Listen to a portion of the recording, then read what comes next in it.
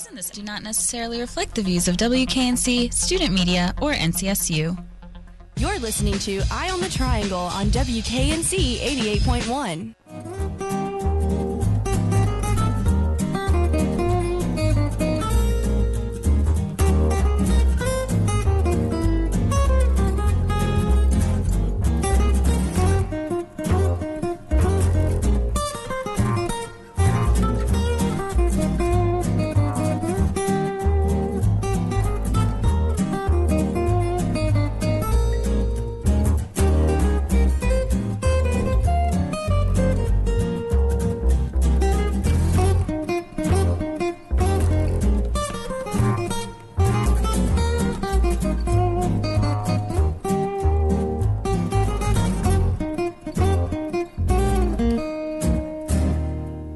Good evening, Raleigh, and welcome to this week's Eye on the Triangle. It's Tuesday, October 6th, and on behalf of the Eye on the Triangle team here at WKNC, I'd like to thank you for tuning in. I'm Ian Grice. Today is the Raleigh City Council and mayoral election. I hope you had a chance to vote. This year's election is being drawn on party lines, not Democrat or Republican, but continuing the downtown party noise or shutting it down. Mirtha Donistarg has this story. We also have a review of the film Brief Interviews with Hideous Men by Jake Winters. The film was directed by John Krasinski, the actor Jim Halper in The Office. And Nick Weaver reviews the New Waves album, V. As always, Saif Hassan has the news beyond the headlines, and Peter Svizzini brings us the community calendar. Zach Medford is a small business owner. For almost 10 years, he has been building up 3 bars from the bottom up. But he says new rules restricting bars and restaurants' sidewalk seating is hurting his business. These patio restrictions has scared a lot of people off from coming downtown. I don't know if those people will be back. This summer, the city council started looking at rules to reduce downtown noise, starting with the sidewalks. Residents say noise is making downtown unlivable. Heather lives on Glenwood Avenue, one of the busiest areas in downtown. Everything here revolves around alcohol, and then people drink too much, and then people are loud and obnoxious and make a mess. The city council passed rules closing sidewalks to bars and restaurants at midnight most days, 1 a.m. Friday and Saturday. Medford and his group Keep Raleigh Vibrant are working to elect councilors who will repeal the rules. But another group of citizens doesn't think that's a good idea, saying that downtown Raleigh is turning into a dorm room, which Medford says might not actually be a bad thing. You know what happens in those dorm rooms? It's not people drinking and throwing up. It's people studying. It's people drinking coffee. It's friendships being made. It's futures being created. As for the future of sidewalk seating, it all depends on the election. In Raleigh, I'm Mirtha Donistarg.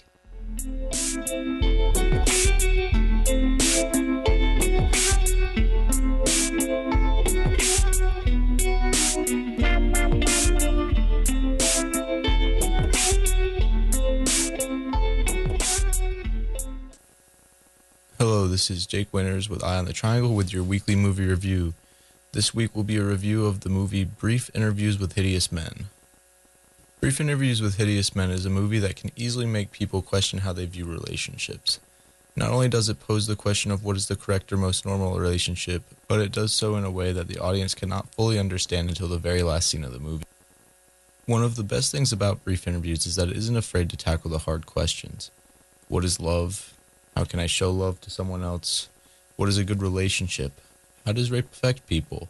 Can rape, even though it is a horrible and unimaginable act to say the least, positively affect a person's life? These questions are posed by the movie. They are tough, but is what makes this film interesting and provokes thought. Brief Interviews with Hideous Men is based on the collection of short stories that goes by the same name by the author David Foster Wallace. There is also a theater adaptation that came out in 2000. The film is the third version of these short stories and is released in 2009. All of these adaptations are slightly different from each other in their own ways. There are other short stories within the collection of short stories by David Foster Wallace, and the theater mainly focuses on just the interview portion of these stories. The film also does this, but it adds in this personal element with the main character. The film was directed by the actor and now director John Krasinski, who is most notable for his role as Jim in the TV show The Office. Krasinski also plays one of the roles in the film. For being the first film that he directed, it's hard to tell. The movie paces itself well and overall does have a sense of style, which means the director has done his general job. When considering if a director has done a good job with a movie, a good way to think about it is to think of them as the author of the movie. The director's job is to take all the pieces that come together during the production and make them into one coherent story and thought. Because the movie focuses so largely on relationships, the factor of whether you are a male or a female can largely affect how you feel about this movie. I can't really speak to how a female would feel about the film personally, but I can say from the subject matter presented that personal experience of having lived as a female is something that could drastically change how you perceive this film and its ideas. The main character is female, but the author of the original story and the director, John Krasinski, are both male. Honestly, this is probably for the best, as it makes it so the author must stop to consider what he thought that a woman would have been thinking in these situations. The original story never focused on the interview of the hideous men, but the story is centered on her in the movie. This choice gives the interviews a personal sway to them, as with how these interviews are affecting our main character. One of the main questions that the audience can infer is asked of the men is what a woman wants. This parallels essentially what the main character is attempting to figure out, what do men want. So it's sort of ironic that she's asking this of other people throughout the whole film. The main plot of the film is driven by questions. The most obvious representation of this is with the interviews. It becomes very obvious early on in the film that the interviews are meant to be an internal sort of narrative that the main character is having with herself. It becomes apparent when she interviews someone who we later find out to be one of her personal friends. The main character goes into these interviews all the time. They are a representation of how she analyzes someone else's ideas or actions. The use of these aside-like interviews is clever. It creates an interesting medium in which the audience is allowed to understand how the main character thinks. How people place judgment on others is very indicative of not only how they view them, but also what kind of things they are questioning about themselves. By utilizing this idea, we're able to see how our character is feeling. It is possible that this method of presenting thought gives us a more accurate representation of our character's internal conflict than direct narration ever would. One of my favorite features of the film is the commentators present throughout. They sound as though they are radio hosts, discussing the subject matter of the film and questioning its ideals. It is even possible that the conversation was from some podcast, as it seems as though the audio has been overlaid onto the film. This commentary is another creative way in which the director inserts his ideas on the question of what do women want. I really enjoy these sections of the film, and it seems very much like a relaxed conversation between two friends, much like a radio show does. It serves to reel in the outlandish aspects that are within the film. Brief Interviews with Hideous Men is a movie to watch if you want to think. It asks questions and doesn't give direct answers. It is hard to say while watching whether it supports a feminist cause or it is trying to view the exact opposite point of view, the point of view of what do men want. I can't say that this movie is my favorite movie, but I really did come to like it by the end. It is easy to find some view in the film to disagree with, which is what may put many people off of it. I think the movie that provokes question about how society functions is great. They start conversations that go beyond the movie screen and lead to even more enriching conversation. That is the thing that I like most about this movie, and I hope you will go on to enjoy it as well. Thank you for listening to this week's edition of the Movie Review. Feel free to send any suggestions or comments to the radio's email. I'm always glad to receive feedback or opinions. This is Jake Winters for Eye on the Triangle. Have a good night.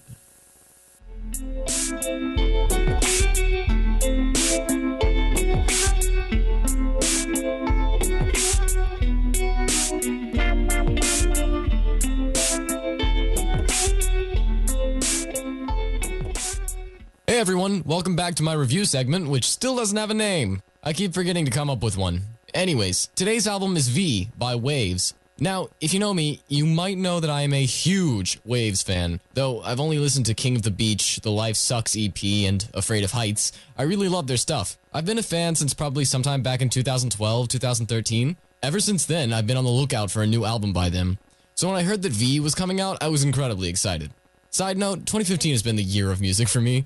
This, Rat-a-Tats Magnifique, the new Caravan Palace album, new Modest Mouse album, new Radiohead, and new Strokes sometime next year. But yeah, this album had me on the edge of my seat in anticipation. So the question is, does it hold up? Good question. First, we're going to talk about Waves and some of the info surrounding this album. Now to start off, this album marks Waves' 5th studio album, discounting their collab with Cloud Nothings, which I'm yet to experience. Their first two albums were what you'd call extreme lo-fi, basically garage rock distorted almost beyond being music. Maybe that's a bit of an exaggeration, but that's how I saw both of those albums. I'll admit, like I said before, I didn't listen to those all the way through, but to get the general feel of the albums, you really only need to hear about 2.5 tracks. They were just insane amounts of static and noise. To their credit, this is what put Waves on the map. This sort of extreme lo-fi helped to define the genre and garnered the attention of the folks down at Pitchfork Media, who gave this album V a 6.5 and catapulted Nathan Williams and Waves into the spotlight. After their second album, Waves with 3 Vs, Williams picked up Stephen Pope and from there started making the rest of what we know today as Waves. Their first real studio effort was King of the Beach. This album was way cleaner than their first two albums, though it still had the general feel of the tracks underlying the distortion. This is where I jumped on the Waves boat. A few years after that, they dropped the even cleaner yet much different album Afraid of Heights. Where King of the Beach was a carefree stoner surf rock anthem, Afraid of Heights explored more down-to-earth themes of depression and breakups. They were both surf rock to the core, but Afraid of Heights was slower and had more emotional backing. Somewhere along the way, they contributed the song 9 is God to the GTA 5 Los Santos Boulevard station where you probably first heard them. In fact, both Stephen Pope and Nathan Williams are the DJs for Los Santos Boulevard Radio. So, that's a fact. Finally, after some fighting between Nathan Williams and the record label Warner Music Bros., we get V, a few years after Afraid of Heights. This album drops after the breakup of Williams, who, if you haven't guessed by now, is the singer-slash-songwriter of Waves, and Bethany Cosentino, the lead singer-slash-songwriter of Best Coast. Which is sad because I really liked their relationship, but I digress. The band has matured a lot now. Williams is further into writing about more down-to-earth things. What of the album, then? The first thing I noticed is that the whole album is themed around this breakup. Every single song has themes of depression and post-breakup anxiety. It goes through all of the stages, minus joy and acceptance, throughout the album. To me, this actually seems like a welcome change. Previously, Williams' lyrics lacked a certain poignancy. They've gained that and more, but in the process have taken a weird turn. Where Afraid of Heights saw slower, more ballad-like songs about loss and sadness, this album ditches all of those. V features a constant driving beat, which is sadly the same on almost every song.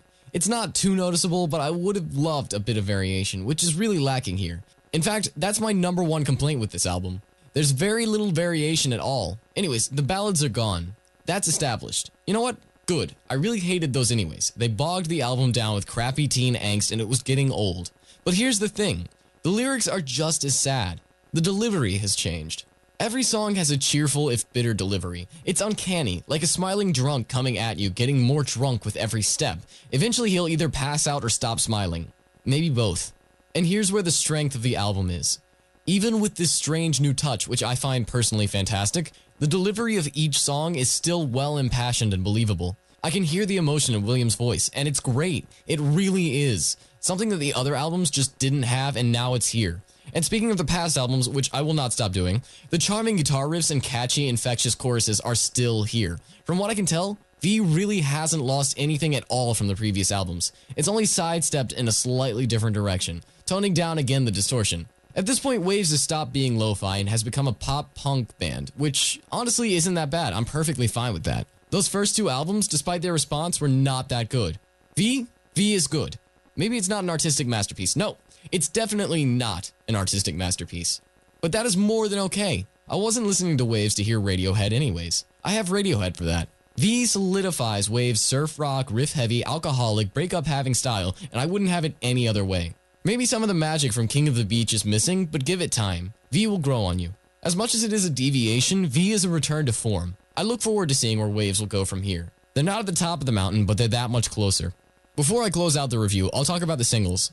I'm not 100% certain these are all of them. I couldn't find the list online, but I'm pretty sure. Anyways, the first single is Way Too Much. This song is classic Waves, and probably the closest song to something from King of the Beach on this album. Very catchy, very good. Next single is Flamezes, which is probably the best song on the album, objectively, even if no one can pronounce the name.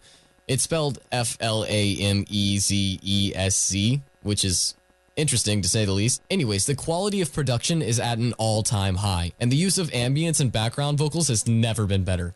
This song is a clear evolution in style, and a welcome one. I'm fairly certain that's all of the singles, but if I'm wrong, just go listen to the whole album. You won't regret it. That about does it for this review. You can find this album wherever you find music these days, as well as on Waves' YouTube channel. That's Waves with 2 V's. You can tell V's are kind of their thing. Sorry for not talking about the individual tracks much this time. This album was kind of one big piece. Also, this is a 10-minute segment and all. This has been a review by Nick Weaver with Eye on the Triangle. I'll be back again next week with something else. And a name, hopefully. We'll see. Thanks again for listening in, and I'll speak to you all again next time.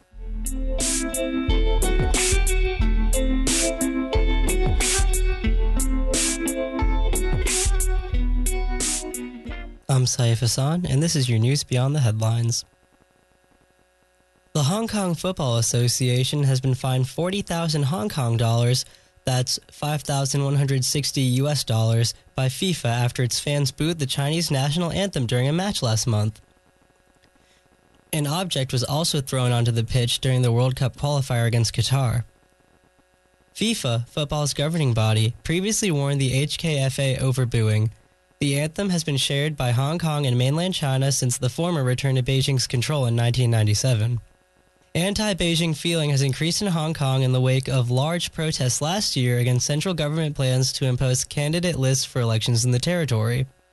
Mr. Brian Leung, the chairman of HKFA, said, "We will promote the message of not booing on all our media channels and will not punish the fans who threw the object, as we do not know who did it." A statement by the HKFA said FIFA had warned it that any further infringements will lead to more severe actions, and that statement asked fans to refrain from such action at all future matches to avoid additional punishment. The association previously said it would be disappointed if FIFA had punished them for the September 8th booing, which it later blamed on a small minority of the fans. Hong Kong's next international match is against Myanmar, also known as Burma, on November 7th, followed by a home game against mainland China on November 17th. This is likely to be of particular concern to organizers given the tensions involved. Guatemalan officials have declared a neighborhood which was buried in a mudslide uninhabitable. More than 160 people died when the mudslide tore through the homes in Santa Carina Pinula on Thursday. Emergency workers are still excavating the area but have given up hope of finding any survivors. It is not yet clear what will happen to the survivors and whether the state will offer them help to relocate to safer ground. Guatemala's National Disaster Reduction Commission, CONRAD, says it had warned as early as 2009 that the neighborhood of El Cambre 2, which lies 10 miles east of Guatemala City, was at risk. The middle-class neighborhood was built at the bottom of a steep hillside next to a river. CONRAD said its most recent warning came in November 2014 when it alerted local authorities to the fact that the river was eroding the base of the hill, making the hillside very unstable. However, residents said they had not been made aware of these risks. A spokesperson for the local authorities in El Cambre 2 said what had happened was a natural disaster, like an earthquake or a volcanic eruption, which can't be foreseen. He also said that residents had been told of the CONRAD report but had decided to stay put for a variety of reasons. Heavy rains had soaked the earth, causing it to come crashing down on the houses below late on Thursday when most residents were asleep. 161 people have been confirmed dead, and 3,000 more are still missing. Another 230 people are staying in shelters. President Alejandro Maldonado on Monday declared 3 days of national mourning. He also said that he was determined to find all those buried under the mud. "We're not going to stop until we finish the job." However, conditions at the site of the landslide worsened on Monday. CONRAD officials said that they had detected cracks in the hilltop through which water was seeping, heightening the risk of further mudslides. I'm Saif Hassan, and this has been your News Beyond the Headlines.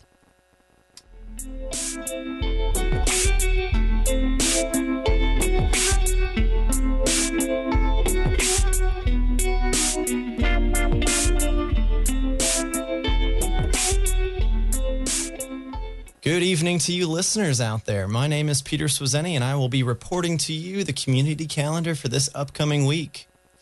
So this week is special. It's fall break. So that means all of us students here at NC State will be frantically completing homework and exams this Tuesday or Wednesday. But that means no class Thursday or Friday. And just to let you all know, there is still a handful of things going on around campus and the Raleigh-Durham area. For those of you traveling out of town, I can't help you too much with the community calendar, but for those of you staying around the Raleigh area, I got you covered for this upcoming week. So I'm just going to go ahead and dive right into this week's schedule. On October 7th, the Betaversity team will be filming a new series in partnership with the Sci-Fi Channel called Real Geniuses. Entrepreneurs and innovators from the Triangle will be creating projects and prototypes in the Beta Box, Betaversity's mobile prototyping lab. And they need people to come out and support them as they try to solve real-world problems with design thinking and rapid prototyping. To create excitement for the show, they need a big crowd to come out and support the Betaversity and the entrepreneurs. They will provide food, entertainment, swag, opportunities, and more. Invite friends, family, coworkers, and anyone who wants to be a part of this unique opportunity. The BetaBox television show will be going on from 9 to 6 on Centennial Campus this Wednesday. The Farmers Market will also be held this Wednesday from 11:30 p.m. to 1:30 p.m. I think it's a great way to support local farmers and really just help nourish and support that direct farmer-to-consumer interaction and help educate students and the public around. On Monday, there will be a Future of Food seminar series, Uncommon Ground. You can hear Dr. Peter Kalanis, Newsome Distinguished Professor and Director of the Global Research Institute at UNC Chapel Hill. He will speak on the uncommon ground, surveying the principal challenges, controversies, and conundrums in food and agriculture today. That will be next Monday from 3:30 to 4:30, located in Park Shops, room 210. So that's all the events I have on campus for this week. So let me turn your attention to what's going on around the Raleigh-Durham area. This Thursday from 8 to 10 p.m., the Contemporary Art Museum, CAM Raleigh, will be having their Big Bent Ears record playing event. This week's event will be featuring Jeb Bishop. They'll be having their record listening party in their KISSA, the Downstairs Media Lab. So go ahead and please visit their website for more information about their Big Bent Ears record playing event series. Contemporary Art Museum is located at 409 West Martin Street, downtown Raleigh. Now, some other things I noticed going on around Raleigh were a few cool shows coming up. I saw that there was... the Electric Six will be performing along with Yip Deceiver and Octopus Jones at King's this Thursday at 9:30. Southern Culture on the Skids along with Dune Dogs will be performing at the Poorhouse this Saturday at 9 p.m. Red Fang will be playing at King's next Tuesday at 8 p.m. And you can go ahead and check out the ticket prices at each of these venues. So those are all the events I have for this upcoming week. Like I had mentioned earlier, it is fall break, so go and enjoy your 2 days off of class, NC State students.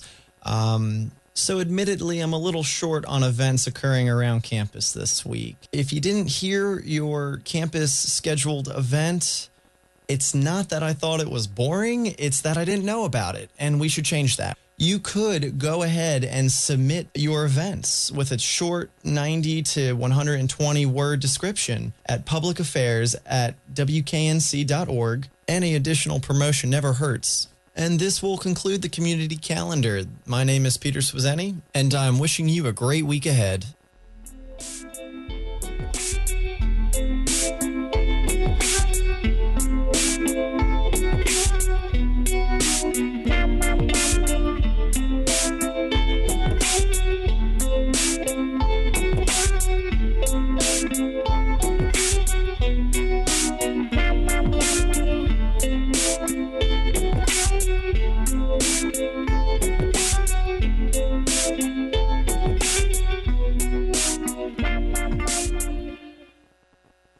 That's all we have for you this evening. I'd like to thank Mirtha Donistork, Nick Weaver, Jake Winters, and Peter Svizeni for contributing. As always, if you've heard anything you've liked, you've hated, or anything that made you think, let us know and tweet us at WKNC_EOT, where you can also catch up on more local news. Also be sure to check out our blog at blog.wknc.org, where you can also download our podcast. After Hours with L-Dub and Snooze is up next at 8, and you can catch another episode of Eye on the Triangle next week right here on WKNC. For Eye on the Triangle, I'm Ian Grice.